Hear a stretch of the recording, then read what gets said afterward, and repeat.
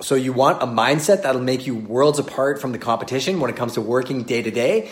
Picture in your mind when you're working that you're always in front of a customer. One of the biggest mistakes people can make, especially when they're in a work environment with a team and other people, is they're only one type of person when they're actually front facing or in front of a customer, and they're completely different with the staff and the people around them. The culture of your business is the culture of your business. So we always want to work in an environment with people that inspire us, are driving us to be better, but not only that, we are the people that we say we are, especially to our clients. Take that a step further, be the person that you want to be, or the hero of your own movie in your personal life, even when you're at work and you're dealing with clients. But keep it real simple. Next time you're actually at work, instead of griping and complaining to the people next to you, because you'd never do that in front of a client, be that person that you want to be with your team members. You'll be surprised. The culture is infectious and it will drive you to be a better person, more pleasant to be around, I'm sure.